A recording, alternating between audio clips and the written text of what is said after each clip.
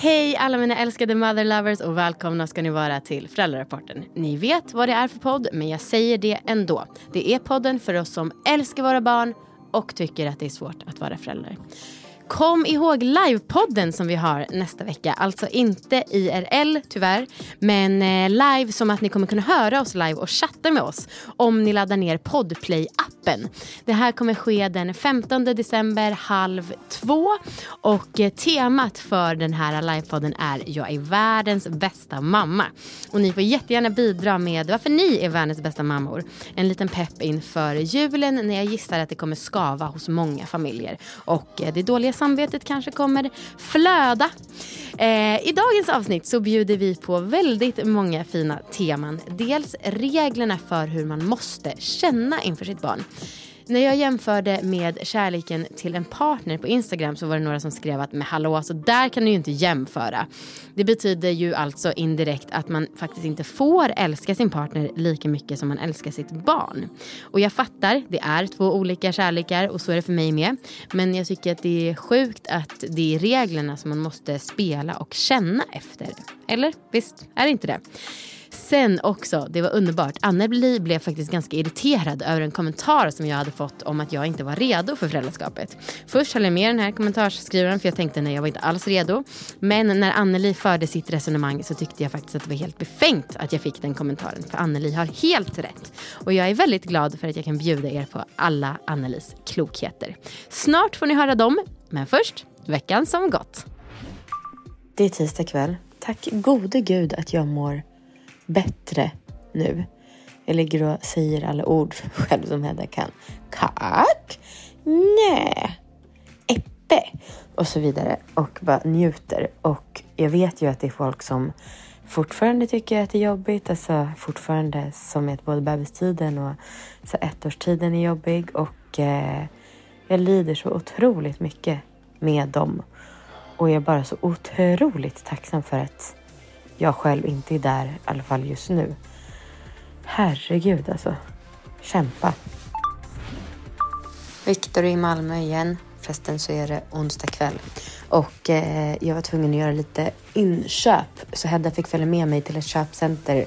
Hon satt i vagnen i 2 timmar. Visst, vid vissa tillfällen så skrek hon och grät och försökte ta sig ur. Men det var liksom 1 minut i stöt. Hon var så duktig. Så fick hon en boll.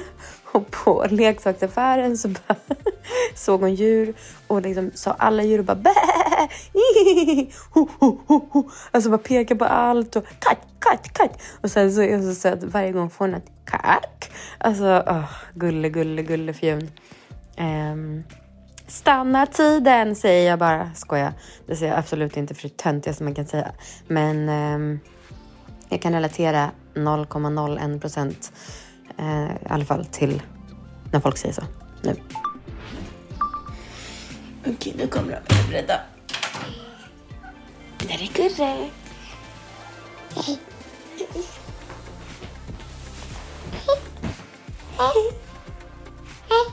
Hej katten. Hej. Kom för du här till oss.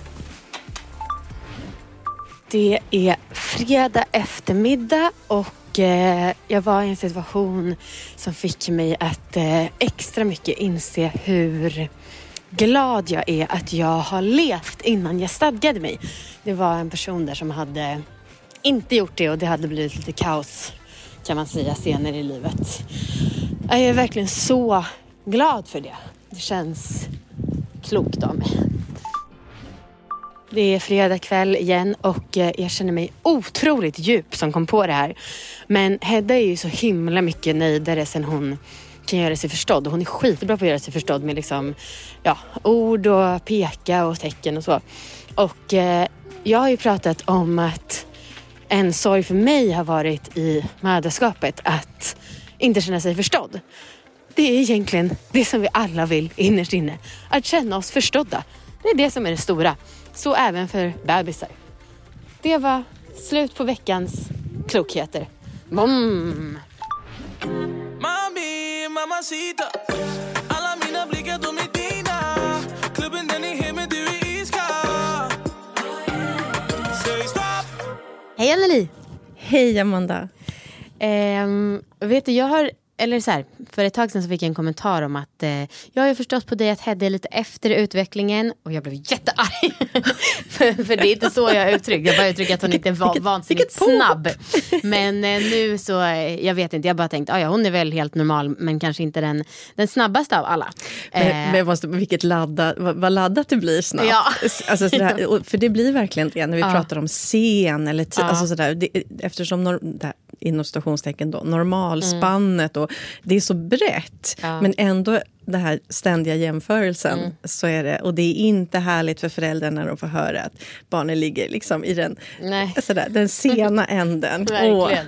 Nej, det blev jag sur. Jag såg på hela din min. Ignorerade jag först, men sen ska jag bara, för det var ju ändå, alltså det var absolut ingen sån passiv elakhet, utan det var verkligen väl menat. Men så jag skrev tack typ. Men nu är hon ju, vi ska snart på 18-månaderskontrollen. Hon kan fortfarande inte gå. 18 månader är det när jag har beklagat mig att hon inte kan gå som alla bara, men det är normalt upp till 18 månader, så vi får väl se.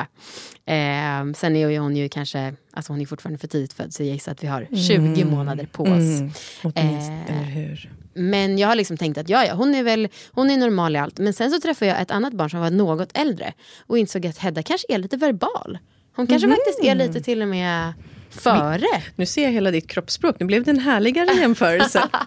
Det var bara överraskande för mig. För jag har faktiskt slutat bry mig om någon månad hit eller dit. Det enda som jag verkligen tänker på är att det vore skönt att kunna ställa ner henne när vi cyklar. Men det är ju mer rent praktiskt. Men för att hon babblar så mycket bla bla bla bla bla hela tiden. Och hon kan härma typ så många ord. Hon satt och åt ost i morse och jag bara, kan du säga ost? Hon bara, ost. Och sen så läser vi en bok som handlar om en bonde. Hon bara, bonde. Ja, och så älskar hon att sjunga Imsvis spindel. Sitter med fingrarna och pillar och bara, pindel. Alltså så att hon är, och så bajs, kan du säga bajs? Bajs. Så att hon är, alltså hon kanske till och med lite... Hon kanske till och med lite tuff. Vad gulligt när du imiterar henne, att det blir liksom sådär lite viskande. Ja. Är det lite så? Hon lite försiktigt tar sig an ljudningen. Ja. Och också det är många tycker jag som brukar snacka om att barn i Heddas ålder börjar säga väldigt mycket nej. Och det är Hedda också, men det känns som att hon gör det typ med humor. För att jag frågar så här, har du sovit gott i natt? Nej. Har du inte? Varför det? Nej. Så det är jättegulligt. Och i morse var vi utanför förskolan och jag bara, ska det bli kul att gå till förskolan? Nej. Skagar på huvudet och så ler hon jättemycket med glittrande ögon samtidigt. Och det gäller ju att få ihop det där. Alltså att kroppsspråk och mimik och det faktiska verbala innehållet, att det liksom går ihop. Här, när du imiterar henne nu, så är det som att det är ett budskap i det hon säger, ett annat budskap i det hon liksom faktiskt gör och uttrycker. Hon säger det med ett stort leende. Nej. Och så har de börjat också, jag tycker det är så svårt det där med att att man inte ska ge uppmärksam till negativa beteenden. Hon fortsätter kasta mat. Så försöker jag så här att när man verkligen menar nej, alltså då försöker jag säga ajabaja, men milt liksom. Och så pekar jag så ajabaja. Och då har hon också börjat ta hemma ajabaja. Och så liksom vifta lite med fingret. Och det är så himla gulligt. Men då kan man inte låta bli att skratta såklart. Eller hur? Vad fint du förstärker det. Det där roliga. Ja. Nej, men, eller hur? Och det är väl precis så som du säger. Det är inte så lätt att vara konsekvent. Och att alltid ge uppmärksamhet åt det mer liksom, positiva eller det mer funktionella beteendet. Naturligtvis så trillar vi alla dit på att sådär. Därför att vi också i stunden behöver bromsa. Och det kan ju bli en hastig rörelse eller en verbal tillsägelse även till ett litet barn. Och det handlar väl om att liksom, vi har ett tänk åt att vi sen mera går vidare, moving along, och sen så ger vi uppmärksamhet till beteendet som kanske kommer efter. När de vänder uppmärksamheten till ett annat håll än ajabaja-hållet då. Och sen så fortsätter att visa väldigt mycket entusiasm kring just det. Men det här med att vi alltid gör på ett sätt, det är ju... det är ju en utopi att vi skulle perfekt hantera varenda situation. Det är inte målet heller. Nej, som vi så ofta. Vi är inte ute efter perfekt, vi är ute efter good enough. Good enough. Ja. Jag blev så lättad faktiskt av en kommentar som jag fick av en som jag vet att både du och jag känner. Men det var det om paniken inför andras graviditeter. Och hon smsade mig och bara, Amanda, bara så du vet, jag var ute och sprang gång när mitt första barn var 18 månader och en kompis ringde och sa att hon väntade sitt andra barn. Och alltså jag fick sån panik. Alltså jag bara sprang och grät. Och det betyder verkligen mer för mig att höra än vad jag trodde, att det var inte bara jag som också andra barnet. För det är så, jag tycker att det är väldigt lätt att tänka att om andra barn, då har man gått igenom det redan, då är man över. Alltså, så. Men det var någon annan som skrev så här: jag trodde verkligen jag skulle vara redo för 2 barn, jag visste vad jag gav mig in på.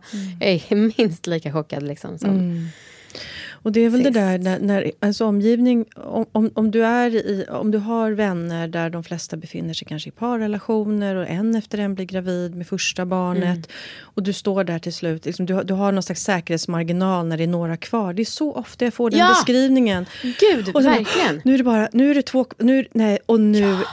fick jag meddelande om att den sista av mina par, liksom, de som lever i relationer eller den som har tagit initiativet till att bli förälder på egen hand, nu är de gravida allihopa och har fått sina barn. Då ligger jag plötsligt efter. På att ligga i den här spannet av så här, först och sist och före och efter. Och sen så kommer det där på repeat när alla har fått syskon. Ja, men jag trodde inte, alltså gud, det var ju det som förra gången vi pratade handlade om. Men liksom, så jag vill inte gå in på det för mycket. Men hur kan det vara liksom repeat? Jag trodde att det värsta var över. Men det fina, jag har också fått feedback just på förra det vi pratade om vid det tillfället. Att det är många som verkligen känner igen sig i det. Den där, jag var lugn tills någon annan i min omedelbara närhet väntade barn nummer 2. Och då var det som att jag kom till korta igen. Ja. Nu har jag det på to-do-listan. Nu måste jag i kapp. Fasen. Men det är ju verkligen mycket liksom diskussioner och så som väcks. Men jag la upp på Instagram för några veckor sedan om den perfekta mängden egen tid. Och sen så här, när jag skriver sådana saker, då vill jag undersöka att jag förväntar mig inte konkreta, exakta svar. För jag fattar ju att det inte är en fråga som inte går att besvara, såklart. Men det är ändå kul att ha liksom lite interaktion. Och så då, att du har tillräckligt material att jämföra det med. Då Nej, men och då var det någon som skrev... jag får panik ens på tanken att det är lagligt att lämna bort barnet redan vid 12 månaders ålder. Och det här är ingen dömande fråga utan bara nyfiken. Men varför var du sugen på att skaffa barn om du nu inte är redo för själva föräldraskapet?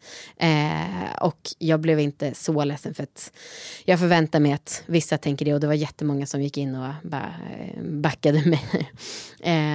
Men då så svarade i alla fall jag att så här, typ, du vet väl att det är helt unikt att man kan vara ledig ens till 12 månader är liksom unikt för hela världen att vi kan göra så i Sverige.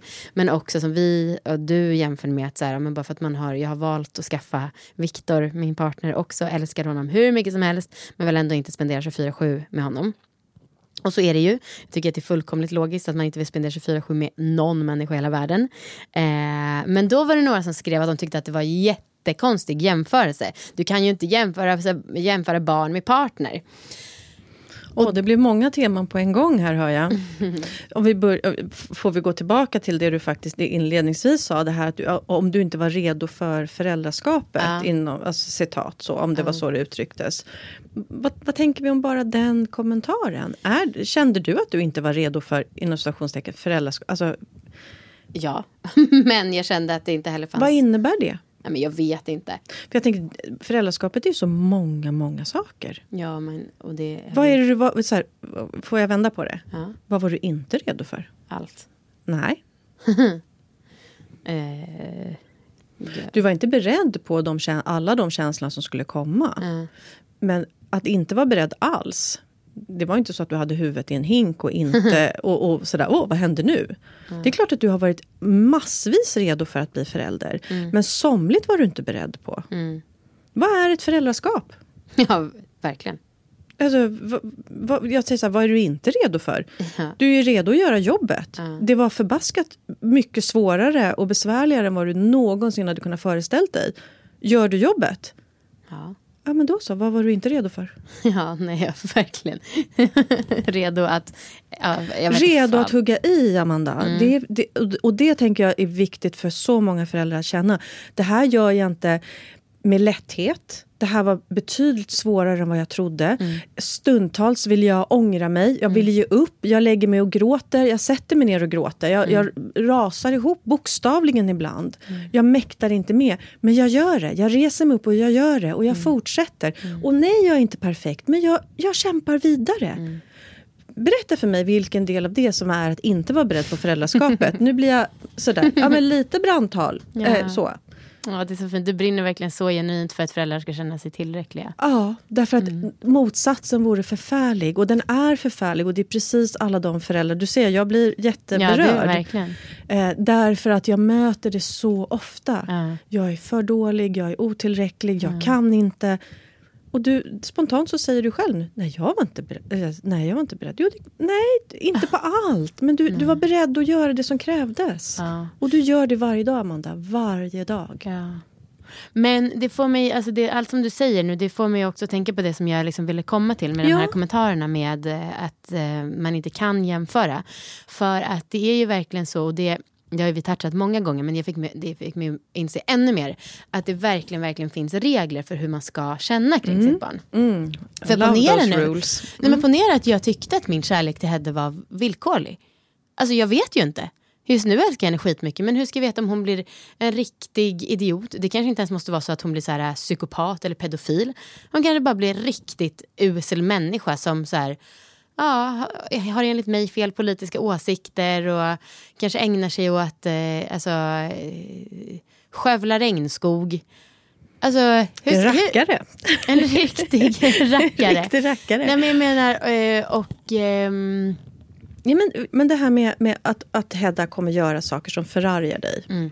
Vi kan vara 100% övertygade om att så kommer ske. Hon kommer vara en riktig rackare. Hon kanske inte kommer skövla regnskogar. Hon kanske inte kommer medvetet att göra skada. Men det är klart att vi människor gör tossigheter. Ja, visst. Eller hur? Och då är det otroligt viktigt att vi lär oss, om vi inte förr, att skilja på vem hon är och vad hon gör. Ja. En person som ibland säger en osanning är ju per definition inte nödvändigtvis en lögnare. Nej. Eller hur? Nej. Vi trillar dit på att göra saker som vi känner, det här definierar inte mig egentligen. Men jag jobbar åt ett annat håll. Men här råkade jag inte skövla regnskog, men jag råkade göra någonting som jag kanske... Du pratade tidigare om att det här är året för dina värderingar. Du ska leva i enlighet med dem. Har du lyckats till 100% i varenda sekund av ett dygn? Nej, men jag har väldigt höga krav på mig själv, så nästan. De där sekunderna eller minuterna av tillvaron där du inte lyckas, låter du dem helt definiera dig? Nej, men jag strugglar ändå. Alltså, tänker jag. Därför att du har en ambitionsnivå åt ett håll och så gör du på ett annat sätt. Och så kämpar du vidare, eller hur? Och det viktiga är ju att se att vad är Hedda eller våra barns intentioner? När behöver de lite mer vägledning? När behöver de kärleksfullt kunna resonera utan att bli skammade? De kanske ställer sig precis på tvärs. Hennes värderingar kanske så småningom inte går i linje med dina. Nej. Och då handlar det om att kunna mötas. Och det är ju en konst som vi behöver bemästra i många, många olika sammanhang. Att lyhört lyssna, försöka förstå. Lyssnar vi tillräckligt väl så blir de flesta människor fullt begripliga. Ja, eller hur? Det är väldigt få som jag skulle säga så här, jag har suttit och lyssnat, jag har tagit in, det är ren ondska. Eller det är ren galenskap. Det är ju ofta inte det. Nej. Vi kan titta på handlingen och den kan ju förvisso vara på tok. Kanske, om vi nu ska sådär generalisera. Men varför gör en människa ibland på tok då? Ja, det där är... Nu kommer vi in verkligen på liksom lite större frågor. Men jag tycker att det är så intressant. För nu när det allt i Iran händer... eller jag vet inte om det var innan, men då hörde jag prata om det var deras president eller något som liksom... Ja, men du vet, vägrade ta en kvinna i handen om hon inte hade slöja på sig eller något sånt. Och alltså jag tror att det är mänskligt och inte vilja tro att folk är så onda direkt. Men jag antar då, alltså, jag gissar att det för honom är det som om, alltså, att jag skulle vägra ta i handen med en man som stod och hade stånd. Alltså för att det är så himla liksom, förstår du liknelsen? Jag skulle säga att jag ler nu lite. Ja, vi drar till med något. Men bara för att jag kan inte tro att det är liksom ren och skär ondska. Nej. Eller liksom att man ser ner på kvinnor så mycket, utan att det bara är uttrycket betyder så mycket. Alltså något så helt annat än vad det gör vi för oss i ska vara västvärlden. övertygade om att människor gör ju ofta, alltså övertygelser är ju, de har ju en grund. Du kan ju göra sånt som objektivt så här ser helt galet ut. Eller blir helt obegripligt. Men om du förstår den människan, varifrån den kommer. Du behöver inte tycka om det resultatet och själva handlingen. Men att ha tillräckligt mycket nyfikenhet för att förstå, hur tänkte du nu? Ja. Och när vi pratar om de här sammanhangen och i religiösa sammanslutningar så handlar det ju jättemycket om att du förstår ju inte annorlunda. Du kanske själv har växt upp med det här, sådana är reglerna. Ja. Och vi är ju hela tiden där och säger, men hur kan vi se det på ett annat vis? Kan vi förstå det? Finns det olika perspektiv? Att våga öppna upp. Men tänk om du aldrig har tillåtits göra det. Då kan det ju vara precis så förbjudet att göra det ena eller andra. Ja. Jag blir aldrig förvånad över vad människor kan komma med för liksom, sanningar som från deras perspektiv är så tydligt. Det här är reglerna. Och hur den här minen som ibland blir, det här uttrycket i ansiktet när vi börjar resonera om, kan man tänka på något annat vis? Och hur vet vi att det måste vara på det viset? Och så blir det helt, det har jag aldrig tänkt på. Nej. Så. Men det är verkligen så. Och min känsla är att vi, alltså, och framförallt kanske i Stockholm men i Sverige lever verkligen, alltså det har ju under många år varit så här måste man tycka, så måste man känna, och det känns som att det har varit extremt liksom. Så nu går vi lite tillbaka för att kanske förhoppningsvis gå framåt i någon sorts feminism eller liksom så. Men bara det är ett exempel. Jag åt lunch med en kompis som jobbar i musikbranschen och han röstar på Liberalerna. Och det han bara, och det här får du såklart inte säga till någon av de musiker jag jobbar med liksom. Alltså bara det är liksom den lilla annorlunda åsikten mot det som alla säger är rätt och riktigt i hans bransch. Referensgruppen alla andra, jag vet att vi tjatar om den, men lyft upp dig själv och sätt ner i ett annat sammanhang så blir ju alla andra någonting helt annat. Ja, verkligen. Då är det alla andra verkligen inte samma grupp och det är inte samma norm. Så kan vi ha tillräckligt mycket nyfikenhet och öppenhet för att försöka förstå en människas perspektiv, eller då om vi ska återgå till våra barns perspektiv. Barn jävlas inte. Om vi försöker förstå vad det är vad de försöker säga oss. Det finns inte uppsåt. Det är klart att de uppsåtligt testar. Och det ska de ju göra. Men att försöka göra beteenden som ter sig begripliga. Det är vår uppgift som förälder. Och det är, tänker jag, vår uppgift som medmänniskor. Istället för att peka på en människa och säga att du gör fel, alltså är du fel. Jag tänker jätteofta på, Malin Mendel var ju med som gäst här. Och hon berättade att hon hade snackat med någon indisk granne och så här, om föräldraskapet och frågade så här: do you think your kids love you? Och hon hade bara kollat på, of course they love me, I gave them life. Alltså att det är så himla så här. I Sverige i alla fall så måste man känna inför sitt barn att det är det absolut viktigaste. Och man får inte, om man inte får jämföra partnern, då betyder det att man inte får älska sin partner lika mycket som man får älska eller ska älska sitt barn. Indirekt så blir det ju så. Men någon annanstans har också en kompis som pratar om så här, han har sett någon film där de i Mongoliet band fast sina 1-åringar vid en påle när de går till jobbet och jobbar några timmar. Alltså det är så himla olika. Det är så himla olika. Och jag tänker när vi pratar om vuxna relationer så finns det ju i olika sammanhang så kan vi prata om kärleksspråk. Hur vi uttrycker kärlek. Och då är ju en av dem då på engelska, det är ju acts of service. Att vi gör saker för varandra. Det är ett sätt att visa kärlek till exempelvis en partner. Jag tänker det är väl det språket som de flesta föräldrar verkligen uttrycker sin då kärlek till sitt barn. Är det inte acts of service från det du vaknar tills det du somnar och sen så blir du väckt så att vad är kärlek och på vilket sätt uttrycker vi det? När vi gör det vi behöver göra i relation till våra barn så tänker jag att vi utför kärlekshandlingar. Sen behöver vi inte i vårt kanske sömnlösa bristtillstånd, alltså så, vi behöver inte känna att det här är det härligaste vi har gjort, men bara att du gör det. Det är väl det stora. Det är väl att verkligen älska sitt barn, att jag gör det ändå. Berätta för mig på vilket sätt det inte är kärlek då i så fall.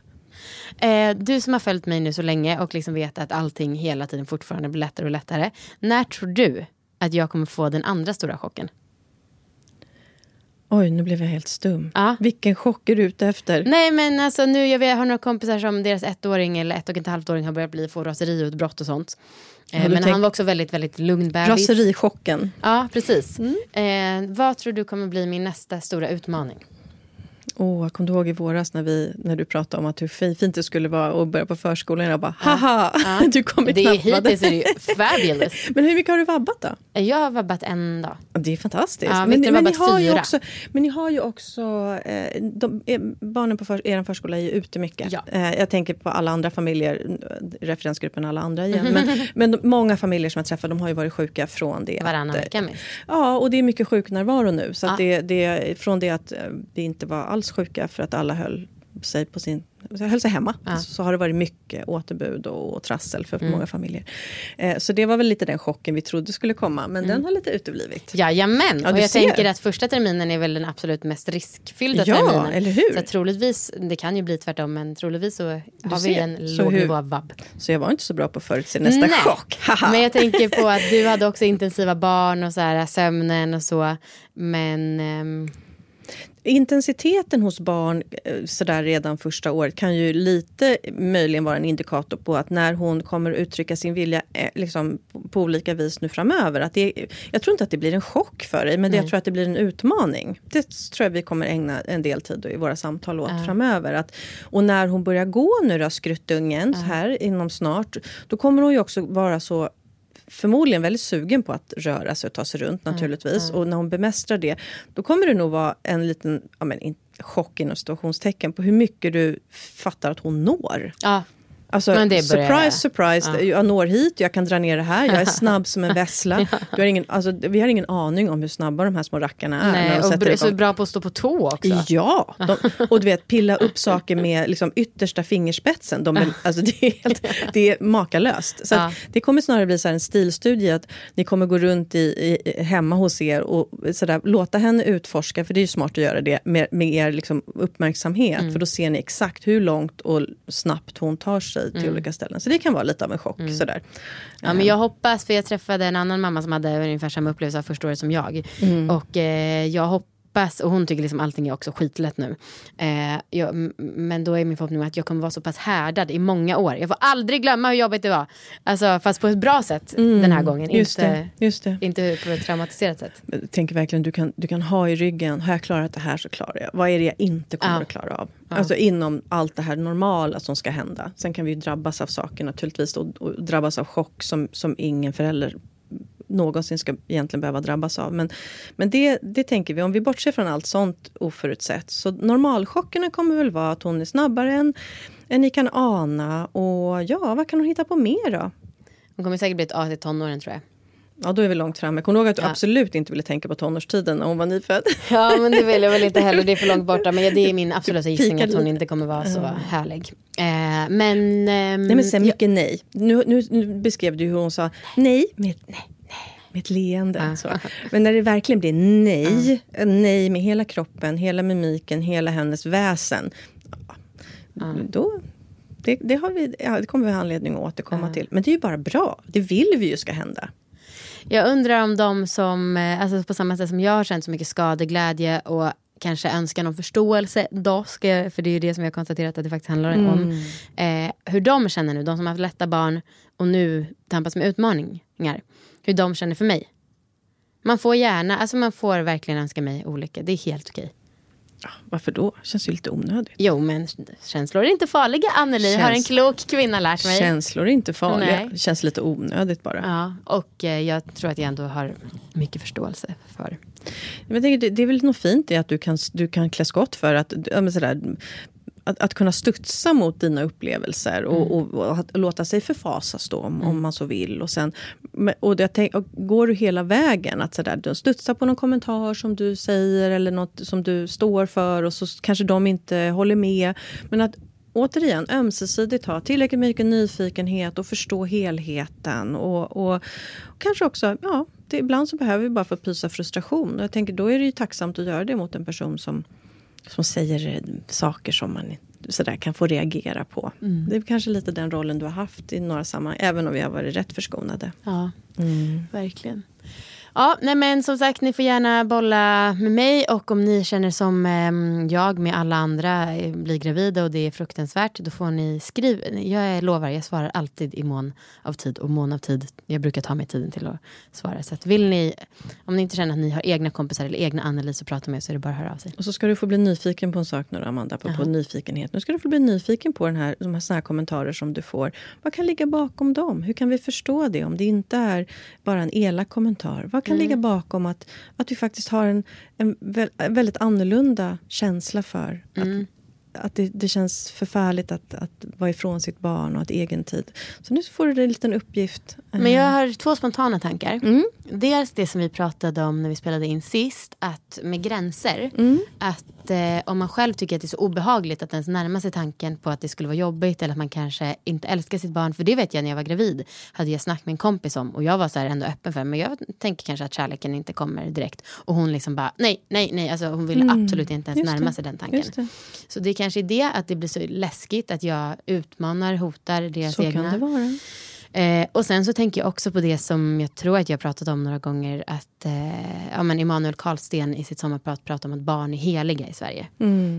Att vi inte tänker på det, men att hela samhället liksom, verkligen barnen framförallt, och vi har haft tidigare med så här lagar som försvarar barns rättigheter och sånt, och att då så finns det ett kollektivt intresse av att skydda barnen till varje pris, och då i det skyddet så tror man att det ingår att man måste älska och vara med barn jämt. Typ. Och om vi får lägga till då att ju mindre barn, ju yngre barn, desto bättre det barnets föräldrar och omsorgsgivare mår, desto bättre kommer barnet att må. Och då är det ju inte så hjälpsamt att vi skammar varandra eller drar ner varandra, utan försöka och se att kan vi hjälpas åt? Kan vi ha en positivare ton? Kan vi stötta när det känns svårt istället för att förfasa oss över att det känns svårt? Vad behöver den föräldern, oavsett om vi har svårt att lämna ifrån oss barnet av massa olika skäl, eller att vi faktiskt bara önskar inget annat än att vara ifrån barnet en stund. Att möta de känslorna och tankarna med omsorg.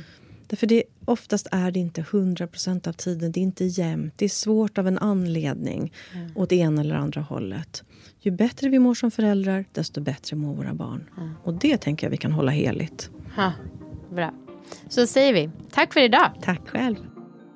Hej då! Jag heter Amanda Koldén, så även på Instagram. Och så har jag också det ljuvliga kontot Festlekar med lite recept på fest istället för på mat, helt enkelt. Hej då! Mami, mamacita, alla mina blickar de är dina. Klubben den är hem men du är iskall. Säg